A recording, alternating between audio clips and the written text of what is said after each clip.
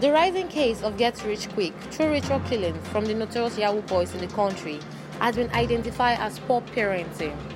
This formation can be traced to the recent incident involving teenagers at Abeokuta who beheaded his girlfriend for money ritual. Asked why he indulged in the act, he said he learned it from Facebook. To my own best of knowledge, more or less like, okay, if a parent doesn't know what the child is into, the child can be under your care and you can't know the kind of friends he goes with, or places he visits, and the type of dreams and ambition. Because once your children start using stuff beyond their monthly income or the money you give them, then you need to start asking questions. And the moment you choose to ignore that kind of question, that means you're actually enforcing them, or rather giving them the support to do more.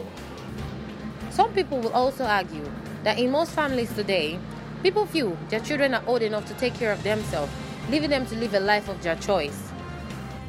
But according to bad parenting, it feels like parents these days glorify only the money.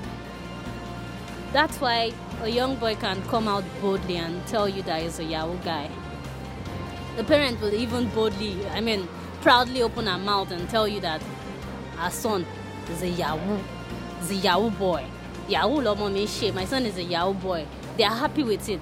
They see it as normal way of life. Now parents glorify money. When you bring money, even if it's true Yahoo, they don't mind. They just want that money.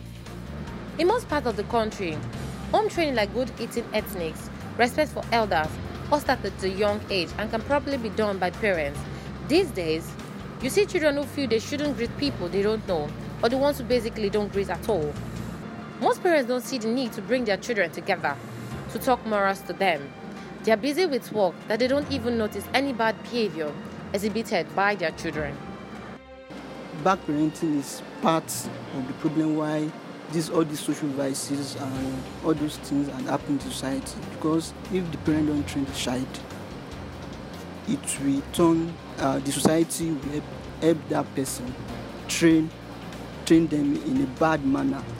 And I also feel peer pressure is part of these social vices in the society.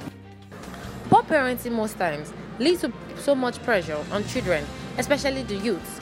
Increased levels of depression, increased levels of ignorance in the children who go out to commit social ills, like ritual, as stated earlier. I am Precious Osadebe, reporting from Peru.